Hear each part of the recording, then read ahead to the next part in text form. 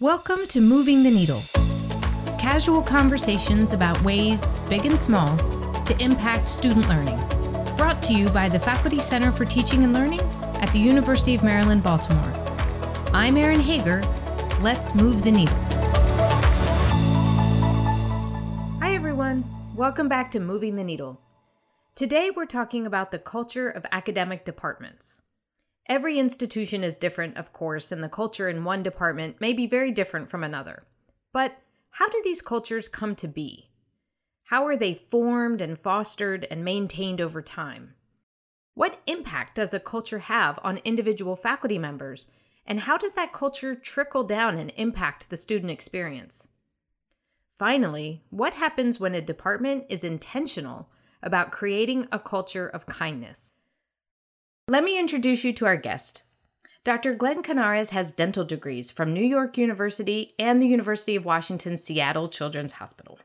He serves as clinical director for the Division of Pediatric Dentistry and the assistant program director of the Pediatric Dental Residency. He is also the president of the Maryland Academy of Pediatric Dentistry. I think the way that Glenn structures his own bio gives a great sense of how he lives out his personal values. In addition to listing the impressive credentials that I just shared, his bio also says this. Dr. Glenn Canaris is a pediatric dentist, an educator, and a professional speaker. His personal mission as UMB faculty is to inspire students, patients, and colleagues to become the best versions of themselves. He is intentional about creating a supportive environment of trust and leads with kindness. Dr. Canaris is an American-born child of Filipino immigrants and was raised in a blue-collar community. Through his upbringing, he learned that no dream is too big to go after, but also that no work is ever beneath him. He values authenticity and empowerment, viewing the world through a lens of realistic optimism. I think you'll hear Glenn's core values and this sense of realistic optimism loud and clear in this conversation. Glenn, welcome to Moving the Needle. My pleasure to be here. Yeah, let's do it. Let's do it. Okay, let's start by talking about academic culture broadly. Let's talk about your experience with academic cultures maybe before you got to UMB. How would you describe them? So I feel like in academic cultures, like any other place, I know it is academics, but it could be, let me say it like this, is that I think if you're in an office or a community health center or wherever it might be, every area has its own set of like culture where one place, you could work in a hospital, but it might be completely different than another one. So I say it like that because generally my experiences, and I don't know if it's built into how we develop as academics, but I'll say this, it feels like there's a level of performance, right? So there's a high performance kind of feel or a low performance or anywhere in between. And I feel like that tends to be the dimension that a lot of cultures look at in academia. Is this someone publishing? Are they on their way to get promoted? So are they doing well with this? So high performance, low performance. But I'm going to add in this other thing that I've observed for myself is this idea of what is the trust level at?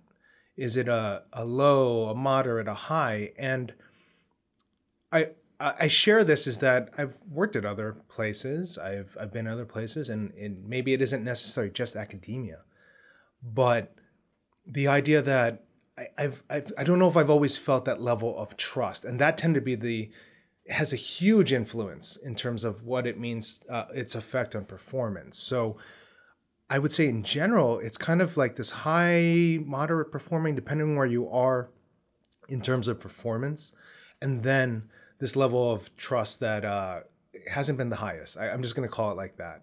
Yeah. And since on this podcast we focus so much on teaching and learning, how would you say that level of trust, whether it's high or low, how does that trickle down to the students? If a faculty member feels within their department, within their division, varying levels of trust and safety within that, how do you think that ultimately trickles down to the students? So I'll share my thoughts, and I think it's also grounded in some of my experiences. I think there's something really nice about being in in postgraduate education, right? So beyond the undergraduate level, because you ultimately work with a lot of really successful students. These are students that have made it to that almost next level. When I first started, and I'll get to your question, Aaron. So I just want to just share a little background. When I first started, I was really under the idea, like, I'm really excited. I get to work with the top 1, 2, 3% of students because they're at this next level, going beyond their undergraduate education. And that was my understanding, right? That is my baseline expectation. And what I've noticed how I think it trickles down when you have a lower trust environment is that gets muted. When you have a low trust environment, I don't care how, it's not that I don't care. It's just what I've noticed is that as high performing as someone could potentially be or already is, that can be muted because you're worried about making a mistake and making sure no one finds out. Or I've seen it where I call it the blame game. It's never anyone's fault, but it might be something. It could be external factors. It could be something else. It could be how things were communicated. But there's the blame game type of thing. And we have brilliant students here. I mean, I look at this as our future. And when there's a low trust environment, the other thing is I think any sort of creativity and innovation tends to get more stifled. Yeah. For fear of making a mistake, do you think? That would be my thoughts, is that, because I felt it myself. I'm kind of sharing my experiences, but also what I've observed as well. I think it's that thing, well, I got to be perfect and correct. And since there's low trust, there's not the trust is that this could potentially be a teaching moment for me, whether it's internal or external, or likely it should be both, the faculty as well as the student. That's so interesting. I'm thinking about a personal example. My family, we're a big sports family. My son plays sports at a pretty elite level, and it makes me think of the impact of a coach, because you can have the most talented players, the most elite of elite, the all-stars, the selected from the best teams across the country. And if you put them in an environment with a coach that scares them, then you can see it. You can see that on the field. You can see that kind of stifled, tense performance level. And I think you're circling this back and bringing this back to that feeling of trust really resonates, I think, in that environment too. Thank you for that example, because I do see the parallels in the sense that if someone is learning something new, I would almost argue that the trust level needs to be much higher, because there's a higher probability of things breaking down. So the difference between a bunch of little kids running around to learn to play soccer versus that at the professional level, the way trust is let me put it this way, the way trust can become a higher level, maybe a different method depending on the level. But ultimately, I agree with you. I think that when you have less of that, it results in, going on autopilot or more stifled play, right? And it affects performance. So yeah, it's so interesting, and it's interesting to think about that in the context of, like you said, these graduate students who really are the cream of the crop in terms of the moving along their educational journeys. So talk to us a little bit now about the culture you're a part of now, the department you're in. Tell us about it. When we talked earlier, you mentioned some core values inside that division. And could you tell us a bit about those and how those are communicated? Yes, very gladly so. Okay, let me put it like this. You know how I'm not one that really likes talking about myself that much, but when you really love something and you're just like, oh my, I could go on and on and that's how I feel about my division. So I'm in the division of pediatric dentistry here at the School of Dentistry. And I'm trying to find the right words. It is, without hyperbole, Aaron, I truly mean this. This is the best environment I've ever worked in for what I need to do. And I'm talking from my first job in McDonald's when I was 15 years old, all the way to my current position now as a faculty member here. And so to answer your first part of that question, I think what the really interesting thing is, I'm sure I can talk about this more, but really led from my chairman, is that there's this idea of leading with kindness here. And I want to be very specific about kindness. Kindness is not being nice. Being nice to me I also want to be nice. So let me set that aside. But being nice is people pleasing, is trying to, what's the word? People pleasing. Like I want to just make you not feel uncomfortable, that sort of thing. That's being nice to somebody. And I think that's still good. But truly leaning into the idea of leading with kindness and setting that as the first and foremost in our division, which is when you lead with kindness, we lead with, what can I do to be helpful? Right? Whether it's to the division, whether it's to one of my co-faculty, whether it's to our students, our residents, what can I do to be helpful?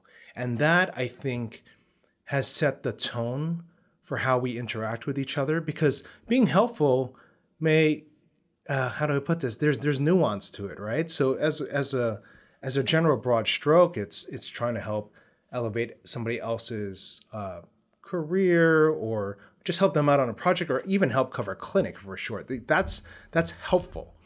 But it doesn't mean that it can't be uncomfortable, or that you have you can't have hard conversations, or have to, especially from a leadership standpoint, when we're working, or a teaching standpoint, that sometimes we need to guide our students or each other really in a way that says, hey, I think this will be helpful. And maybe they don't see it, maybe they don't agree. So I'm hoping that makes sense, that the difference between kindness and being nice. Absolutely. It makes me think of the work of Brene Brown, and one of her lines is, clear is kind, right? And so sometimes giving that direct feedback, that, saying what needs to be said, that clarity, that is kindness, rather than pretending like there's no problems and pretending like everything is okay and just kind of hoping nobody notices. So I think that makes absolute sense.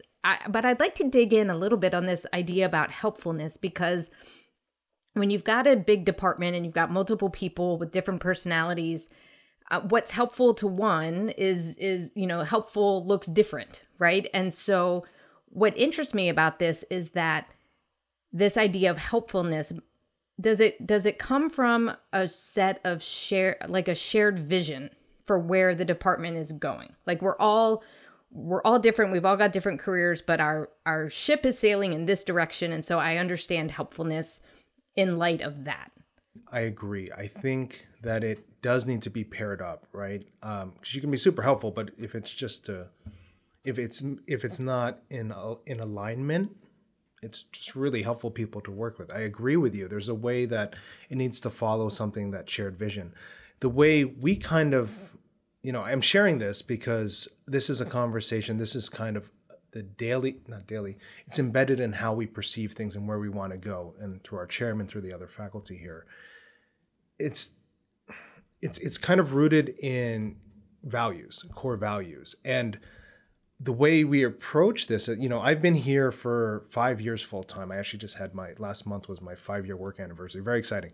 And with the values, UMB already had values. I know we've changed, I think within the last year, they were modified, but before that we had another set of 6 values, 5 or 6, I believe. And we looked at them, and yes, of course we want to live all the values and do all those things, but we looked at them and which ones resonate most for what we need to do for our division. Because where we were 5 years ago is different than where we are now versus even the beginning of the pandemic. And at the time, we said, hey, the 3 of the values that UMB says, it was accountability, excellence, and collaboration. And we're going to lean into that. So how can I be helpful? How can I be kind when it comes to being accountable, to promote excellence, and to collaborate? And that's where we focused. And, at the time, and I'm sharing my own personal experience from 5 years ago, we are a leaner division. We in the past couple of years, we've actually hired a couple more full-time faculty, but we were a leaner division. And we still had the stress of oh my gosh, we got to get all the stuff that we have to run courses, we have to cover clinic, we have to do all these things. And we still had all those pressures. But by leaning into that, it gave us the focus on how to be helpful to our division, to each other, to ourselves. And what's really kind of cool is that throughout this journey, and this is my observation, like we've been very clear about those 3 values to lean into from UMB, that over the years, what I've noticed is that there's now curiosity, harmony, and service. These are values that I almost would feel are an extension once you've leaned into those. And this is for our division. When we leaned into those 3, now we're kind of expanding it. And now these are things that I hope amongst us are also being transferred down to our students and our residents. Yeah, that's so interesting. It's almost like once the foundation of those first 3 values had been laid, it provided a solid footing for some of these other benefits to open up. Right. And, I will add this, Erin. What's really cool about it is that I don't want anyone to think it's been a perfect, smooth ride, right? It hasn't, but what's cool about it is that, when something feels off, right? Whether it's just something, it's like something feels off today. And I mean that in a bigger, so that we can understand that personally, but when I say that in a bigger sense, if something's off about where things are going, right? And just like something's off, our students aren't responding as well, or there's tension here that I'm trying to figure out between faculty members or whatever it might be, it's nice to go back. It's a nice place to go back and say, okay, accountability, excellence, collaboration. How can I be helpful? How can I be kind? Right? And then that can inform our next decisions on how to bring it back. Yeah. And it also just the vulnerability to articulate that you notice something's off, right? There must be a culture of trust, to go back to the first thing you mentioned, to be able to say something feels a little wonky here. Like what's going on, rather than just, again, brushing it under the rug, hoping no one picks up on the same vibe. Yeah. Like rather than be nice about it and saying, oh, everything's good. Yeah, exactly. I 100% agree. Oh, so interesting. So talk to us a little bit about how you got to this place. Did this emphasis on core values and kindness and helpfulness, did that happen organically? Was it a top-down, be nice mandate, or through some kind of experience? Like how did your division get here? So it's because we're not perfect. That's my overall answer, and I have some. There are a couple key things, but it's because we know we're not perfect and probably never will be, and we're people, and there's always gonna be something that makes it hard. So this is my one of the first experiences it almost forced it to happen. There was an accreditation visit, and this was I guess 2018. And this would be, there's accreditors for our school, there's accreditors for medicine, for the whole campus, hospitals, et cetera, but it's a stressful situation. So for anyone who's listening, who has ever had to be part of that, it is stressful. It's literally palpable tension. People are walking around. It's stressful. Yeah. I almost think that we should cut in the Jaws music when you say there was an accreditation visit. Bum, bum, bum, bum. You're right. Da, da, da. Yeah. It was stressful. So, but you got to remember, I'm a new academic, right? I'm fresh to this, and there have been people in part of the division. And how do I put this? So, with our division, so the accreditors go through, they evaluate our programs, all these different things. And for anybody who's been involved, I think you have a framework for that. And in the middle of the accreditation, there were a couple questions by the visitors about one of our programs, our programs for the division, without going into too much detail. And there were some things they were concerned about. And the thing is how do I put this? We could have been like, well, it's on the chairman or the director of that program, like whatever. We're gonna, I don't know, we'll just leave it to them. And, if something hits the fan, then we're like, okay, it's on them because they're in charge. But we got this notification about there being possibly an issue, right, in one of our programs, and how we're going to address that and how we're going to respond to that. What was it, 4:30 in the afternoon? I mean, so that's what I mean. It's not like this was like, oh, it is top of the morning on the second day and we have all day to work on this. We are fresh. We've been covering clinic, or we've been, you have to teach them classes, that sort of thing. So all that stuff doesn't stop when accreditors come. And it's the end of the day and we find out about this. And what happened is that rather than leave our chairman or program director high and dry, we said, okay, what do we need to do? And I remember, and this is academics, by the way, this is not like, we're not in residency. So I remember for 2 nights, we stayed till like 8 or 9 p.m. And I am not advocating staying late and like crunching it. But the idea is that we came together and using what we could have and getting the information we need to respond appropriately. And I'm not trying to be vague, but because I don't want to go into the details of it since it was part of accreditation. But we were able to appropriately respond to the accreditors in a way that made sense, that there's like, oh, that is why the program does it like this. This is the information they were able to get. So therefore, it is not an issue when it comes to accreditation.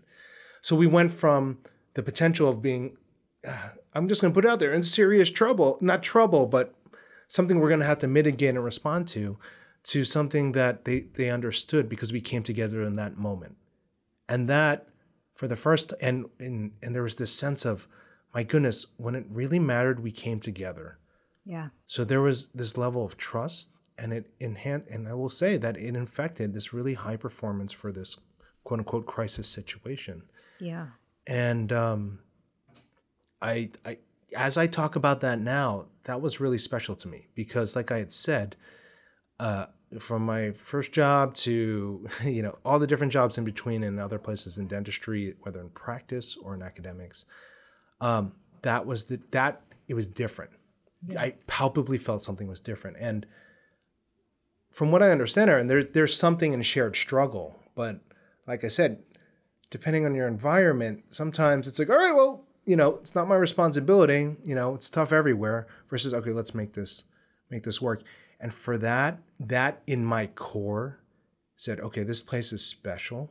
There's something going on here. And how do we make it better? It's such a great story because, it truly is a crisis moment, right? And it could have gone 17 different worse ways. But what I think is so powerful too is that sense of collaboration and that sense of, we're not leaving anyone in the lurch, no program directors left behind, like we're just going to figure this all out. But you also had that immediate positive feedback in the sense that you were able to cut that problem off at the pass. You were really able to resolve it. And so I wonder if just kind of that, I'm just speculating here, but just that energy, that adrenaline, and then to have it be like, yes, that worked. This approach really can work. Yeah, agreed. Yeah. That's such a good story. So, you kind of had this crisis moment. Everyone, there's this epiphany of this sense of collaboration, and that really seems like it took hold and stuck around right after that. What do you think are some of the day-to-day impacts of this culture that it has for you personally? What benefits do you think it brings you as a professional and as a human? Loaded question. I love it. Loaded question. To answer that, let me give a little bit of context around my answer then. Is that, so, right, crisis happened, crisis averted, we came together, kumbaya, we're this wonderful group, right? The thing is, what's been interesting about the last 5 years in this division is, for me, is that it keeps getting tested, right? This idea that, cool, crisis there, then, COVID, worldwide crisis, but it affected us, particularly, we're a division that works both clinically and also didactically with the students, so had all sorts of different effects. So it kept getting tested. That idea of like, are we really that much together, right? So, because that kept getting, tested, it kept reinforcing it. Does that make sense, Sarah? Mm-hmm. Because of it being tested, and crises continue to happen, by the way. I'm not naive, and we're dealing with some now. But because it became tested and it became just more embodied, what it's actually created, and I'm going to use this word, my chairman uses it all the time, is this creative space for our division. And that, oh man, like and it's more recent, but it's this beautiful creative space because yes, we're still dealing with the day-to-day. Yes, we still deal with the crisis, but there's this sense of like, well, we're going to figure it out, work together and do it and see how we can be most helpful, right? So we've got that there. And that allows the space for creative. And that is amazing because that is the thing I was talking about earlier with the students, right? This idea of like, you've got these really high-performing students. I would say, I believe we're pretty good, fairly accomplished faculty, right?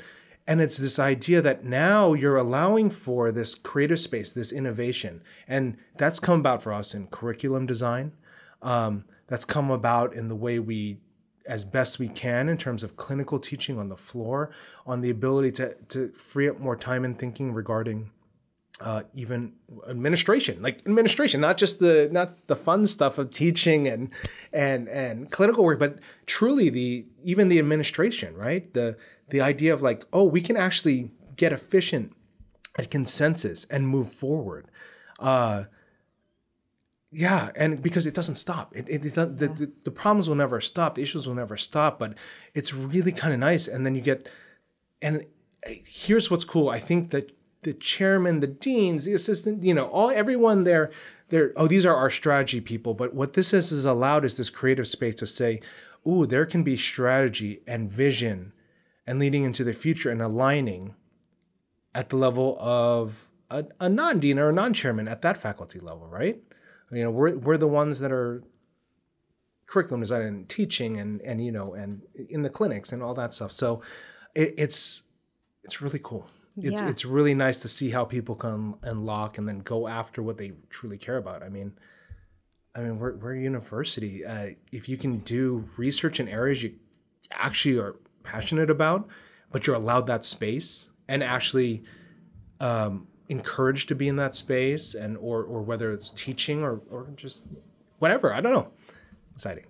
As you talk, I just keep picturing this this net under trapeze artists, right? That the culture in my head, the culture that your division has built really serves as the safety net so that the people in the division can do the flips and make the leaps and try these things and know that, when crisis comes, if we fall, that net's going to be there, or if we have to pivot for a moment and deal with COVID, deal with accreditation, whatever it is, that you'll still have that freedom to eventually go back and keep trying those new things. It's interesting. I think it's easy to think of culture and mission and creativity as kind of moving in parallel, but the way you describe it, it's really the culture really fostered that. They're interwoven in a way that it seems like it would be hard to untangle at this point.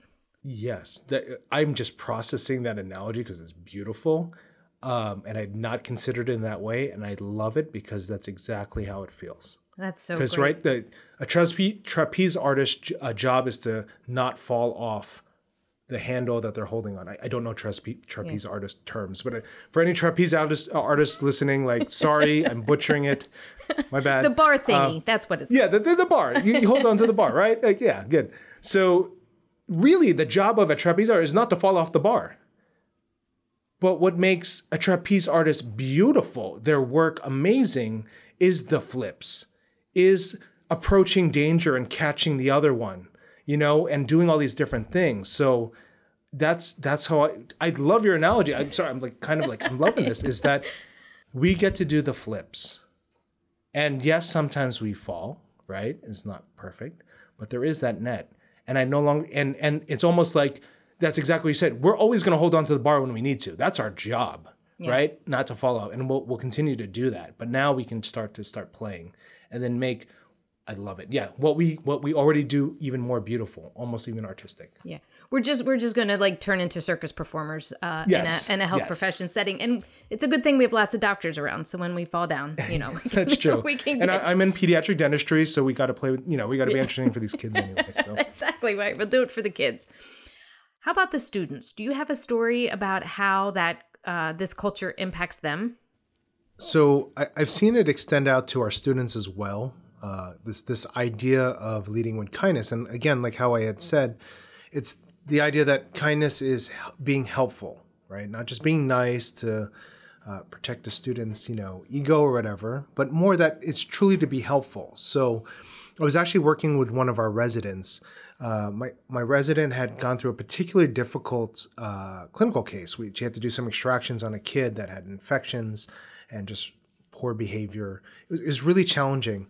And when she was done, wasn't perfect. She was newer. But I had asked her, I go, so are you ready to hear feedback? What was really kind of cool is that there was another resident from another division that walked by and stopped to talk to me later in the day and says, I heard something that I've never heard before. You asked, I won't say the resident's name, but you asked her if she was ready to hear feedback. And the entire time this other resident had in another division had been a dental student, had been a resident, had never heard a faculty member ask anyone that. So I think it all, again, extends from that idea of starting from a place of kindness and to be helpful. And when you really lean into that, it's that idea is that, well, I can be most helpful when, assuming it's not one of those immediate things where you have to be like, this was an urgent situation, this was a critical thing that we need to address it right now. But in most other situations, this is something we can do when they're ready to receive and hear. So I'm thinking about faculty and academic leaders who are listening to this and thinking about their own cultures, and maybe they're thinking there's some room for improvement in their own culture. What would you recommend to them? How would you suggest they start thinking about it, start building this? I mean, we can't all have, like a orchestrated crisis moment to get us there, but are there things that you've learned, in your 5 years about culture that you think could help a department or a division? So I do have a couple thoughts on it, and something I've learned as a educator is, and also as a clinician, is that, for instance, with our patients, when we tell them, you got to brush your teeth, you got to floss, you got to do this, you got to do this, eat less sugary foods, yada, yada, yada, right? We can give them 10 different things. And you know what? It's actually more likely that our patients or the parents of our patients are going to do none of it because it's overwhelming, versus saying, hey, your job is to, instead of, so even if they're not brushing, or they're only brushing, your job is brush once a night. That's it. And the next time I see you, we'll see how you're doing that. And if you're able to do that, then we'll work on how you do it or adding it to the second time. And that we found to be more effective. So in that same way, that's how I'll answer your question, is that I think there are two components. And the first one I think is actually for anyone that isn't in a position to, or anyone that just wants things to change in a way like this, is it all starts with ourselves, right? We can tell other people, we can do whatever, but it truly starts with ourselves. And that's what I love with the idea of leading with the kindness. And kindness, again, I'll re-say, is that it's not about being nice or easy to work with or whatever. It's about doing something helpful for somebody else. And the other part will be about the values to help align it, kind of what we talked about. But I would encourage that, habits, right? Habits happen when you do more of it. So if you are in a position, and I can imagine if you're close, you're like, oh, we always need a little bit. I also have been in areas where it's like it feels like the opposite, but it all starts with us. So I would encourage is that find something you can be helpful with. And I'll share these examples of how I've received them or I have done for others, is that share an opportunity to join in on a research project, right? So especially if for those of us on the more clinical side, that's a harder thing to jump onto, to get research going while we're also covering clinics or teaching or creating and grading exams. So that's kindness. My chairman did it. Connect someone with a mentor. Or if you see a project that maybe, it's too much for your plate, I think this is a really nice example of kindness, because even in my time, and I suspect some listeners are out there too, is that sometimes it's hard to say no when you've got like, oh, can you do this? He's like, oh, of course I can do it. But truly, it's one of those where you can say, I don't know if I have enough time for that, or maybe it's not in your area of strength, but I think one of my colleagues would be a great fit. That is, number one, being kind to yourself, because you're not overwhelming yourself, but also being kind to one of your colleagues, right? If there's so here's another thing is that you had mentioned earlier, Aaron, that idea of vulnerability, right? So if we're I love the trapeze artist. So say we're trapeze artists and we're just continuing just to hold on to the bar and we say, I want to try a flip for the first time. And that might be a curriculum innovation or a way that you might want to do teaching clinics a little different. Is that I think you can be very kind by not, scientific method and us in, research. There's a natural, and it's part of the process of skepticism or criticism because we want to make sure the data, the science is good. But this is what I would say. This is a really kind way to do something is that if someone is trying something different, experimenting, if you will, rather than criticize right away or say that won't work, we've tried that before, being kind can be say, hey, try it out. If you need some feedback, let me know, or why something didn't work or why it did work. But I think that's incredibly kind thing, and it's a very simple thing, right? The other ones are maybe a bigger ask. But that's a very simple one, is that if someone is trying to be a little bit creative or innovative to become better at something that matters, like teaching or research or being a better provider, anything, be kind in that sense. Support them, encourage them. Yeah, almost like sit on your hands a little bit and just let the process unfold, let the flips happen, right. and then see what's needed. I love that, and I love the way that you focus that answer on what anybody can do individually. This isn't waiting for a new strategic plan. This isn't waiting for revised core values. This is nothing that is passive, and it's nothing that requires anyone to be in a formal leadership role. But it truly is taking leadership initiative to allow your colleagues the grace of maybe some quiet when they're trying something new, or some space, or to pass along those opportunities to them. This is really wonderful. Yeah, thank you, Aaron. May I add something else? Of course. Thinking too is the other thing that, and this is from my observation of things, is that we talked about values earlier, and like I said, UMB literally provides them for us, but again, it's that same idea of focusing on something that we can focus on and maybe do in small steps and is achievable versus like do all 6 core values or do all 8. It's this idea of find one that, especially if you are in a position of leadership formally,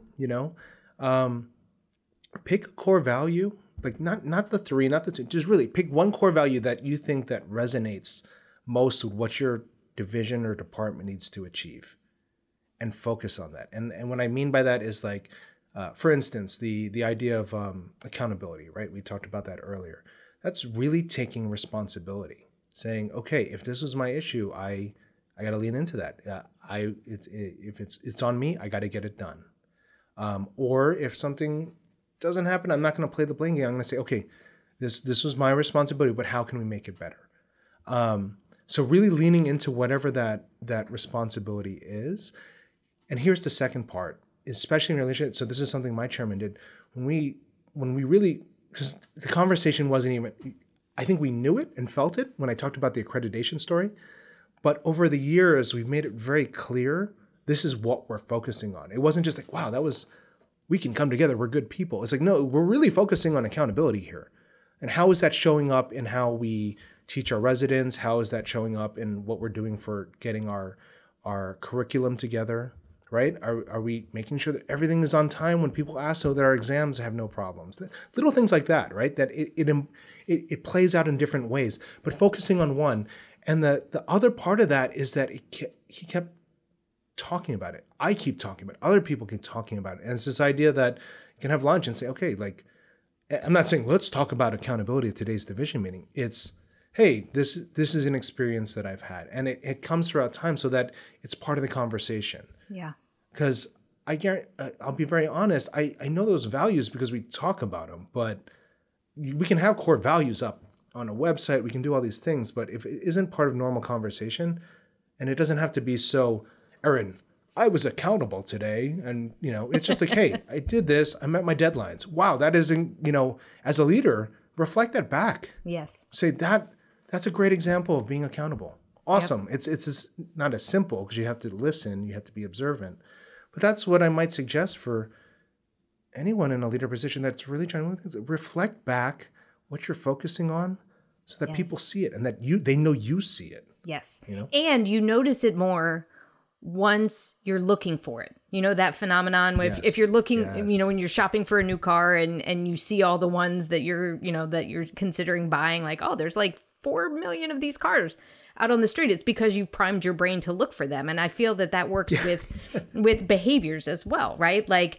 we're talking about accountability and you're seeing this, and then suddenly you have that wonderful positive feedback loop of, well, now I'm seeing it everywhere I look. And it could be something as simple as a message gets passed along in a timely way, or, the big accreditation report is turned in a week early, whatever it is. You notice it in ways big and small.